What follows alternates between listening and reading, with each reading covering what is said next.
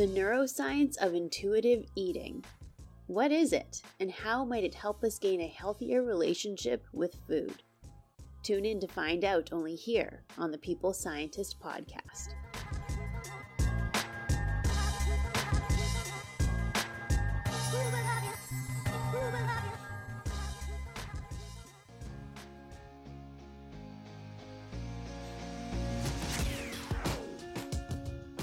You are listening to the People Scientist, the podcast dedicated to helping us optimize our health with the latest scientific findings on neuroscience, physiology, and nutrition. I, your host, Dr. Stephanie Caligiuri, a nutritionist, physiologist, and neuroscientist, will be here with you every single week, bringing us information to ignite our thinking, to help us be one step closer to the healthiest we can be.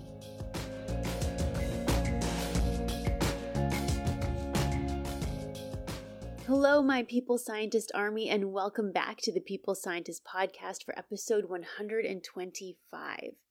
That's a milestone, 125 episodes. Well, on this podcast, I aim to provide us all with some scientific information so that we can all become a little bit smarter and a little bit healthier with every episode. I aim to give us some unbiased scientific information, and then we can choose to do with that what we will. It's up to us. And I hope that with every episode we can learn a little bit more about ourselves, about our brain, our body, and therefore feel empowered to make healthier decisions for ourselves and for our loved ones. So how are you doing today? I hope I can add to your day by giving you something to ponder, by allowing us the opportunity to learn a little bit more about our body and brain. So what are we talking about today? Well, in the last few years, a certain way of eating has become of keen interest, and it has been coined intuitive eating. Have you heard of this before? Intuitive eating. In today's episode, I'm going to talk about what intuitive eating is, the clinical research on whether this way of eating has health benefits or if it can aid in weight loss, the neuroscience behind it, and how one can eat intuitively, should they so choose to. I'll let you know how to do it.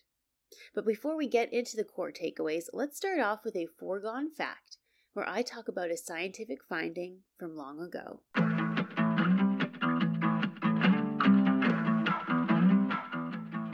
I like to talk about the early days of nutritional science because nutrition is still a fairly young science. It was really only about 100 years ago that we realized vitamins existed, that we needed these nutrients in order to survive and be healthy.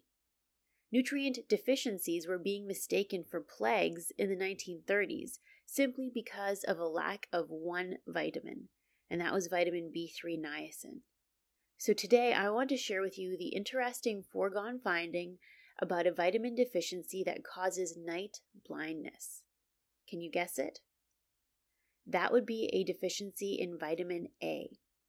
Now, one of the first and most common symptoms of vitamin A deficiency is poor vision in low light, or night blindness.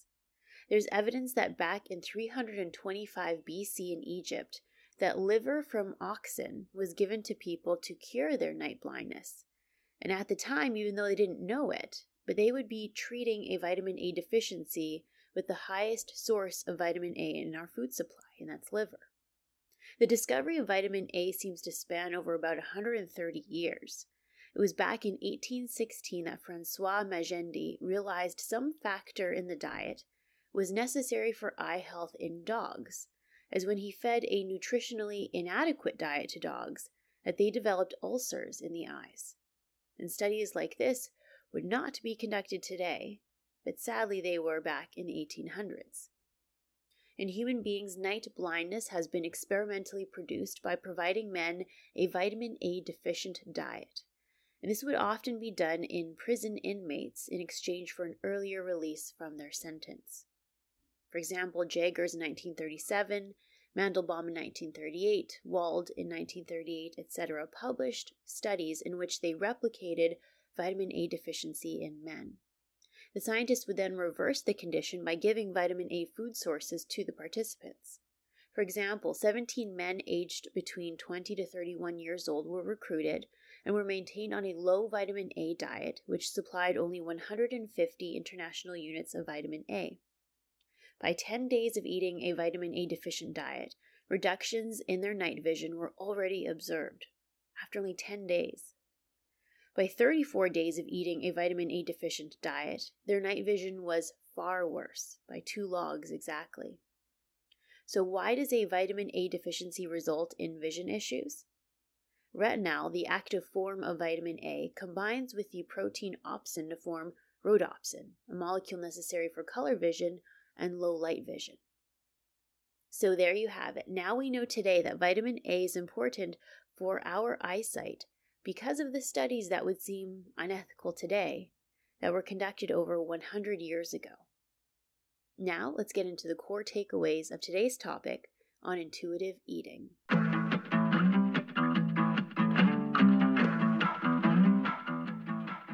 Intuitive eating is a concept about slowing down, being observant of the sensations in our body, being more mindful of what we feel, this is called interoception, and using that information to make informed decisions. Intuitive eating is associated with healthier body mass index, lower prevalence of eating disorders, better measures of mental health, and better self-esteem and body image. It is thought that some of us may be less aware of our inner sensations, less aware of our feelings of hunger, because of a history of quote-unquote numbing ourselves to our inner sensations over time. For example, because of us perhaps battling with chronic pain, because of us being taught to finish what was on our plate and not listening to our hunger. Perhaps we were taught to be tough and to drive through pain and emotion and to not take the time to feel that. But the good news is that we can indeed retrain ourselves to be more interoceptive, meaning more sensitive or observant to our inner sensations, such as physical hunger, and to use that to our advantage to have a healthier relationship with food. Now, I go into the neuroscience on the brain regions involved in interoception and how ideas like bitter taste, sour taste, chewing, and interoception might help us regain a healthier relationship with food.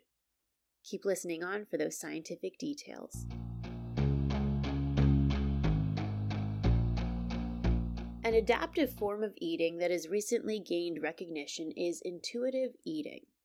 This is defined as a strong connection with and eating in response to our internal physiological hunger and satiety cues. Now, this style of eating is supposed to represent adaptive behavior because it represents trust in and a strong connection with our internal physiological needs that pertain to physical hunger, satisfaction, and fullness, and eating in response to these cues, rather than relying on diet plans, time of day, environmental cues, or emotional reasons for eating. So to eat when we're hungry, not for other reasons. Now, those who report to eat intuitively have been described to be less likely to overindulge in food in the absence of hunger, and less likely to allow emotional or situational cues to guide their food intake. So, does this style of eating really promote health? Let's find out. Let's get into some of those clinical trials. Bacon in the Journal of the American Dietetic Association in 2005 aimed to determine if intuitive eating could improve the health of women who were classified as obese and chronic dieters that would jump from one diet to another and continually lose weight and regain weight. So how did the scientists go about this? Well, they recruited 78 women that were aged 30 to 45 years old. And every week for 6 months, the women would meet up. The women were split into 2 groups, the intuitive eating group or the standard diet weight loss control group. Now, the standard diet weight loss group served as the control, and they would focus upon diet and exercise goals. Participants were taught to moderately restrict their calorie and fat intake and to reinforce their diets by maintaining food diaries, monitoring their weight, and exercising to a moderate heart rate. Now, the intuitive eating group had a more well-rounded approach that focused upon mental health. They taught about accepting and respecting the diversity of body shapes and sizes. and that recognizing that health and well-being includes not just physical aspects, but social, spiritual, occupational, emotional, and intellectual aspects. They promoted eating in a manner that balanced individual nutritional needs, physical hunger, satiety, appetite, and pleasure. And they promoted individually appropriate, enjoyable, life-enhancing physical activity, rather than exercise that is focused on a goal of weight loss or calorie reduction, but to incorporate exercises that would make the women feel good about themselves. So the women would meet weekly to discuss these concepts. Then they met once a month for 6 months as follow-ups, and followed up at the 2-year mark to see if there were any lasting improvements or changes. And the scientists then repeatedly measured their body weight, blood pressure, blood lipids, energy expenditure, eating behavior, and psychology like their self-esteem, symptoms of depression, how they felt about their body image, etc. Then they compared this to the typical dieting behavior group with this group that had a more intuitive body acceptance approach. So what do you think the scientists noted? Well, the control diet group lost about 5 kilograms, or about 11 pounds, at the 24-week mark, and kept it off at the 1-year mark. At the 2-year mark, they regained on average about 2 kilograms, but overall they kept off about 3 kilograms over a 2-year time period. By contrast, the intuitive eating group maintained a stable body weight, and they did not lose weight. So it didn't seem as effective for weight loss. But how about their other measures of health, such as their metabolic health, mental health, and their relationship with food? Well, the intuitive eating group exhibited an improvement in their LDL, or low-density lipoprotein cholesterol, from 3.01 to 2.53. The control diet group also saw an improvement in LDL cholesterol, but less so. Their improvement was 2.99 to 2.63. Now, LDL cholesterol has the potential to become bad or detrimental because if it becomes oxidized from things like cigarette smoke, air pollution, high sugar, high fat fried food intake, then the LDL cholesterol can turn into foam cells and atherosclerotic plaques, also known as clogged arteries. So the fact that this way of eating decreased LDL cholesterol is seen as a good thing. Now, both groups, the control group and the intuitive eating group, both saw improvements in their systolic blood pressure by about 6 millimeters of mercury. But now let's talk about mental health here. And I like this study a lot because they went into many fine details about how the women felt about restraining themselves from food they liked, eating disorders, self-esteem, symptoms of depression, body image, etc. Now, overall, the intuitive eating group saw improvements in many of these categories. The women felt less hunger. They felt more in tune with their feelings. They developed a higher self-esteem, less symptoms of depression, less preoccupation with achieving thinness, less symptoms of bulimia and disordered eating. Overall, the women achieved more stability and mental health with the intuitive eating plan. They developed a healthier relationship with food, whereas the controlled diet group saw less improvement or no improvement at all in these measures. So it is interesting. The typical approach to weight loss with focus on calorie intake and exercise did result in weight loss, but not much of an improvement in mental health, nor did it result in an improvement in their relationship with food. Whereas with the intuitive eating group, they didn't lose weight, they were able to keep a stable weight over 2 years, but they had significant improvements in their mental health, their self-esteem, their body image, and their relationship with food. So perhaps a combination of the two approaches could be best. How about another study looking at intuitive eating? Denny in the journal Appetite in 2012 analyzed the eating characteristics of 2,287 young men and young women with the average age of 25. Now, firstly, the scientists noted that more young men tended to eat more intuitively than young women. Specifically, 15% more men than women relied on their hunger and satiety cues to guide their eating. They trusted their body to let them know when to eat and when to stop eating. The scientists also noted that this way of eating was associated with a lower body mass index and less tendency for disordered eating.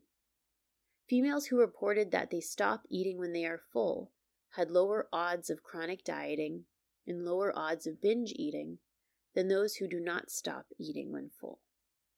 Now, this could potentially be that if we struggle with being able to listen to our body's cues of fullness, and we tend to overeat, then we may be likely to try to compensate with measures such as exercising, restricting ourselves, purging, or fasting. Therefore, this is part of the reason why intuitive eating seems to be associated with a healthier relationship with food, a more stable relationship with food. Because over time, this cycle of overeating, not listening to our fullness or satiety cues, and then trying to compensate with these restrictive measures, becomes and creates a harmful relationship with food and how individuals might perceive themselves. The scientists also noted that individuals classified as obese were less likely to be able to intuitively eat, that they trusted their hunger and fullness cues less. Specifically, 47.5% of women classified as obese ate intuitively, whereas 75% of women classified as a normal body mass index ate intuitively. I think this speaks to the fact that either some of us are born with or conditioned to not listen to our bodies, to not listen to our hunger and fullness cues. We may be told to eat and finish our plates, despite how we may feel if we're feeling full or not. So this way of eating to finish our plate every time breaks that relationship that we have with listening to our body and trusting our body when we are full. This may potentially lead to a higher chance of obesity and disordered eating, as shown by this study. So it is important in young children to encourage them to eat when they are hungry and to stop when they are full. Even as adults, if we struggle with this, it is possible to regain that relationship as shown in the previous study, to gain a healthier relationship with our food and our bodies again. So how about we get into that? Let's say we struggle with eating when hungry and stopping when full. Perhaps we eat by the clock. It's noon, it's time for lunch, even though we might not be hungry. Let's say we often eat because we are bored. Let's say we eat everything on our plate until it's finished. Whatever it might be. Herbert in the journal Appetite in 2013 wrote of how our ability to intuitively eat is dependent upon our skill of interoception. Interoception means the perception of what is going on inside our body. Now here's a test to see if we are interoceptive. Have you ever gone to the doctor and they asked you to describe your pain? They always want details, right? Where is the pain exactly? What does it feel like? Is it sharp, dull, pressure, burning, etc.? Have you struggled with this in the past? Or was it easy to explain your pain? If it was easy, then you might be interoceptive. But how about a test that we can all do right now to see how interoceptive we are? One common way to assess interoceptive sensitivity is the heartbeat test. So if we sit quietly for a few minutes, let's try to feel or hear our heartbeat. Now don't take your pulse, just sit quietly, hands in your lap or by your sides. Set a timer for 1 minute and try your best to count how many times your heart beats. Now after that 1 minute, set the timer again for a minute, but now this time take your pulse. Take your pulse in your wrist or in your neck, and now count your actual heartbeat or pulse.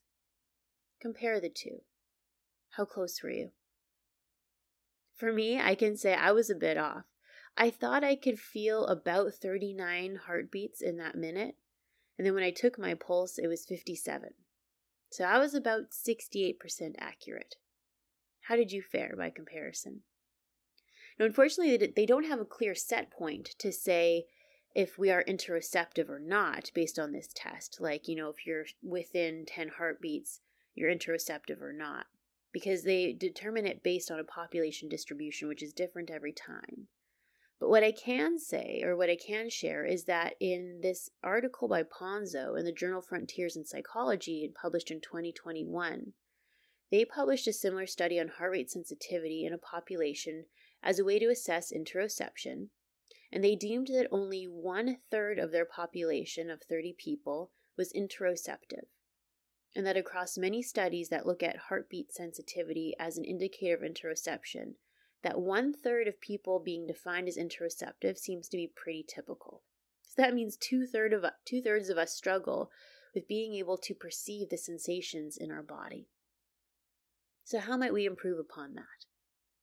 Well, let's first start by talking about the neuroscience of interoception. Where in our brain do we control interoception? Well, anatomical studies demonstrate that there's a class of afferent fibers that monitor the physiological state of all of our internal organs in our body, and that these converge to interoceptive centers in the insular cortex of the brain. Now, using functional magnetic resonance imaging studies, interoception, or being aware of the sensations in our body, seems to be regulated by brain regions like the insular cortices, the inferior frontal operculum, and the middle frontal gyrus.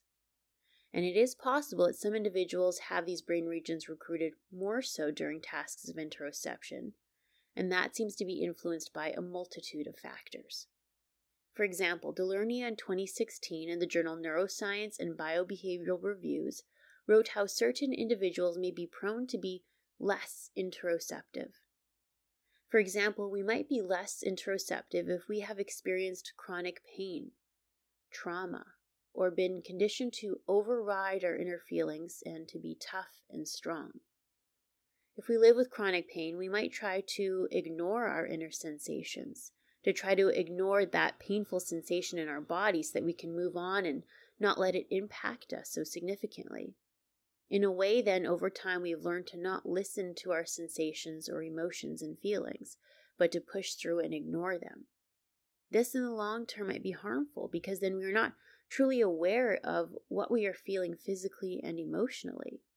We might be ignoring some important signs and symptoms that we need to address. Because if we can address them, then we can be healthier and stronger for it, as opposed to ignoring them. Now, in the context of eating, we might have been taught to eat everything on our plate or to eat according to a clock. So to eat without listening to our own internal sensations of hunger and fullness. When we are eating, can we sense when we are satisfied before being overly full? Do we know what that feels like? Can we describe it? If we struggle with that, we might struggle with the skill of interoception. But that's okay. A lot of us do. In fact, according to these studies, 2/3 of us do. So I'm going to get into the neuroscience of how to make ourselves more interoceptive so that we can eat more intuitively if we want to.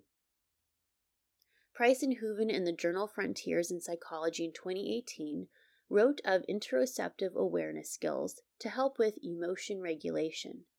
They called this technique mindful awareness in body-oriented therapy. This technique begins by teaching the clients to identify body sensations. They call this body literacy, the ability to identify and articulate sensory experience. For example, a starting exercise that we could do is to apply pressure to a part of our arm or leg. Take a few moments to think about what that feels like. Can we describe specifically what it feels like? Does the sensation radiate to other parts of our body? Does our heart rate or breathing change in response to this? Another exercise is to ask ourselves where we hold the tension in our body. To sit there quietly and feel where that tension might be. Do we hold it in our hands? Are our hands clenched? Do we hold the tension in our shoulders, in our neck, in our thighs? What does that tension feel like? We need to try to be specific. Does it feel like burning, knotted, hot, tingling, stiff? Does it feel like cement? How and where is that tension? So how can we relate this exercise of interoceptivity to hunger or food craving? Well, when we feel like we want to eat, the first thing we can do is to sit for a moment and to try to assess our sensations. Do we feel a physical hunger? If we think we do, where are we feeling it? Is it in our stomach? Is it a physical rumbling or aching? Do we feel shaky or like we have low energy? Sometimes some of us might not even be able to sense or feel physical hunger anymore. In fact, it might take several hours of not eating or a short fast just to be able to actually feel real physical hunger again. Sometimes our quote-unquote hunger can be emotional. We can ask ourselves, do we want to eat for emotional reasons? Do we just feel bored? Do we feel stressed? Do we feel sad? Are we carrying any physical tension in part of our body and we're hoping that eating might relieve this? Now, taking this moment to try to be interoceptive might help us to understand what we are actually feeling and if we are actually feeling physical hunger or if we want to eat for emotional reasons. That might help us to, first of all, gain control over our eating behavior. That's the first step. The next step in the development of interoceptive awareness is learning to bring attention to inner body experience. This involves learning to focus attention inside the body. For example, attending to and feeling the sensation and flow of exhaled breath through the body. That can help us to pay attention to what's going on in our body. We can also use intention to feel the softening of areas where we carry our muscular tension. So in that first part where I asked, where do you carry that muscular tension? Now the second step is to try to focus on softening that and releasing the tension there. So bring attention to your breath and the softening of the tension in your muscles. And then bringing attention to a specific area of the internal body, inside the chest, inside the shoulder and the stomach and the abdomen. When we begin with these exercises that focus on the movement of breath and intentionally attending to softening in an area of holding tension, this is training us to bring attention to the inside of our body. And the ability to sustain that awareness of the inner body is critical for receiving or noticing or being aware of sensory information. It's also the state of sustained mindful attention that individuals most commonly experience new awareness or insight about themselves or situation. When we can shift our understanding to ourself and what's happening within inside our body, this can help us become more emotionally aware and physically aware of ourselves. And that can only promote better health, because when we're aware of what's going on in our body, we pay attention to that. Then we can form a plan on how to improve anything that might be wrong. And lastly, another step in how to increase interoception is cognitive reappraisal, which involves reevaluating of a situation or experience so that our response to the situation might be altered. So essentially, we're assessing how our sensations and feelings might change as we progress through time or are in different environments and situations. So for example, let's say you're stressed at work. Again, you can take a moment to reassess all of those same things. What am I feeling right now? Where am I holding the tension in my body physically? Let me think about an internal part, my abdomen, inside my chest, my heart rate, my breath going in and out. And how might it be different in this situation of stress versus a situation where I'm not stressed? All of these things about focusing on how we're feeling inside our body is going to help us gain the skill of interoception. Now, Jones in the journal Nutrition Research in 2020 proposed a really interesting concept. Have you heard of neuroeconomics before? Now, traditionally, neuroeconomics focuses on learning and making choices based on reward and pleasurable reinforcing feelings. Like, we choose ice cream because it releases dopamine in our brain reward pathway, and that makes us feel good. We choose coffee because caffeine releases dopamine as well in the brain reward pathway, but it also increases adenosine in the brain to promote wakefulness. So that might, involve some measures of, or some components of neuroeconomics, because we're making these choices to consume these things because of how it impacts our brain, how it releases dopamine, and it makes us a reinforcing behavior. But here in this article, Jones wants to change things up. They propose a new way of looking at reinforcement learning and motivation in order to balance our emotions with our inhibitions. The scientists here in this paper discuss how often our own satiety cues, meaning our feelings of satisfaction and fullness after a meal, should technically inhibit our craving for more food. But many times it doesn't. Like, we might be full and satisfied, but we still crave more food. We see the chocolate and the dessert and the pizza on the table, and even though we're full, we aren't able to inhibit our food cravings. even though the feeling of fullness exists. The scientists provide evidence that eating a high-calorie, high-sugar, high-fat diet seems to impair this natural mechanism of inhibition, meaning that naturally our feelings of fullness should inhibit our food cravings. But if we eat high-sugar, high-fat foods, it seems to override this natural mechanism. Why? Well, it could be because sugar, like drugs of abuse, might hijack our brain reward system. In fact, scientists in my own lab published on this. Our brain reward system exists in order to reinforce things we need to survive by releasing dopamine and saying, yes, this is good. Keep doing this. For example, exercise, socializing with people, sex, eating. We need these things in order to survive or to thrive as a human population. So our brain responds by releasing dopamine, by making us feel pleasure, so that we will do these things again, reinforcing them. But addictive drugs hijack this brain circuit, essentially fooling our brain, making it think that we need this thing to survive by releasing large amounts of dopamine, by reinforcing that action. And it is thought that sugar does this same thing. As such, eating high-sugar foods can hijack our brain reward circuit and make it harder for us to listen to our fullness cues and harder for us to stop our food cravings. So how can we override that? Well, as I previously mentioned, trying to increase our interoceptive skills can be helpful. We can become aware of why it is that we want to eat. Is it actual physical hunger? Or is it a craving to suffice our boredom or emotions?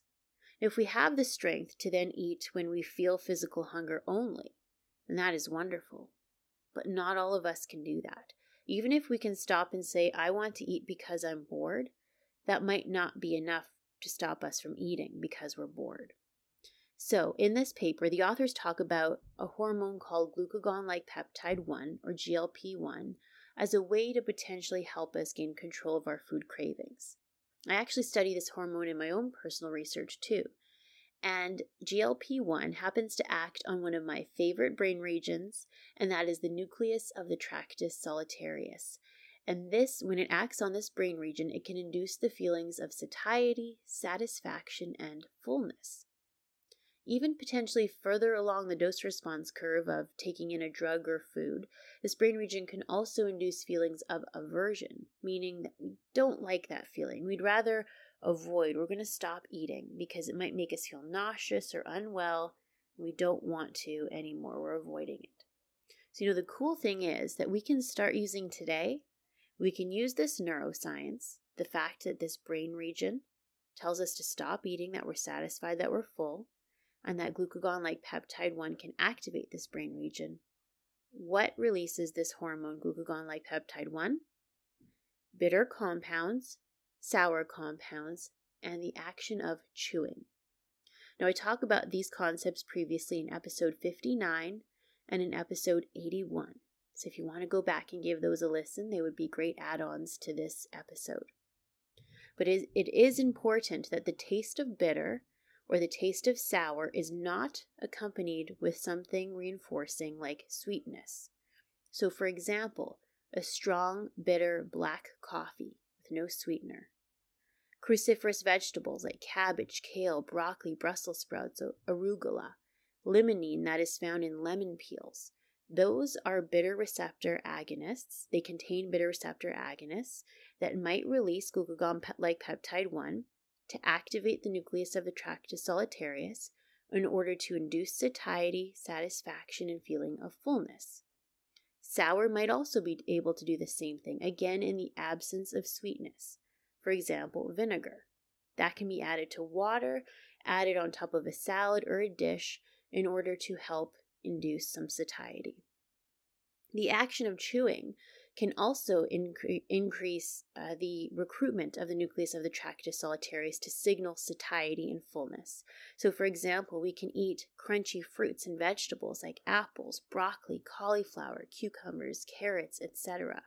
These again may bring on board that satiety signaling in our brain.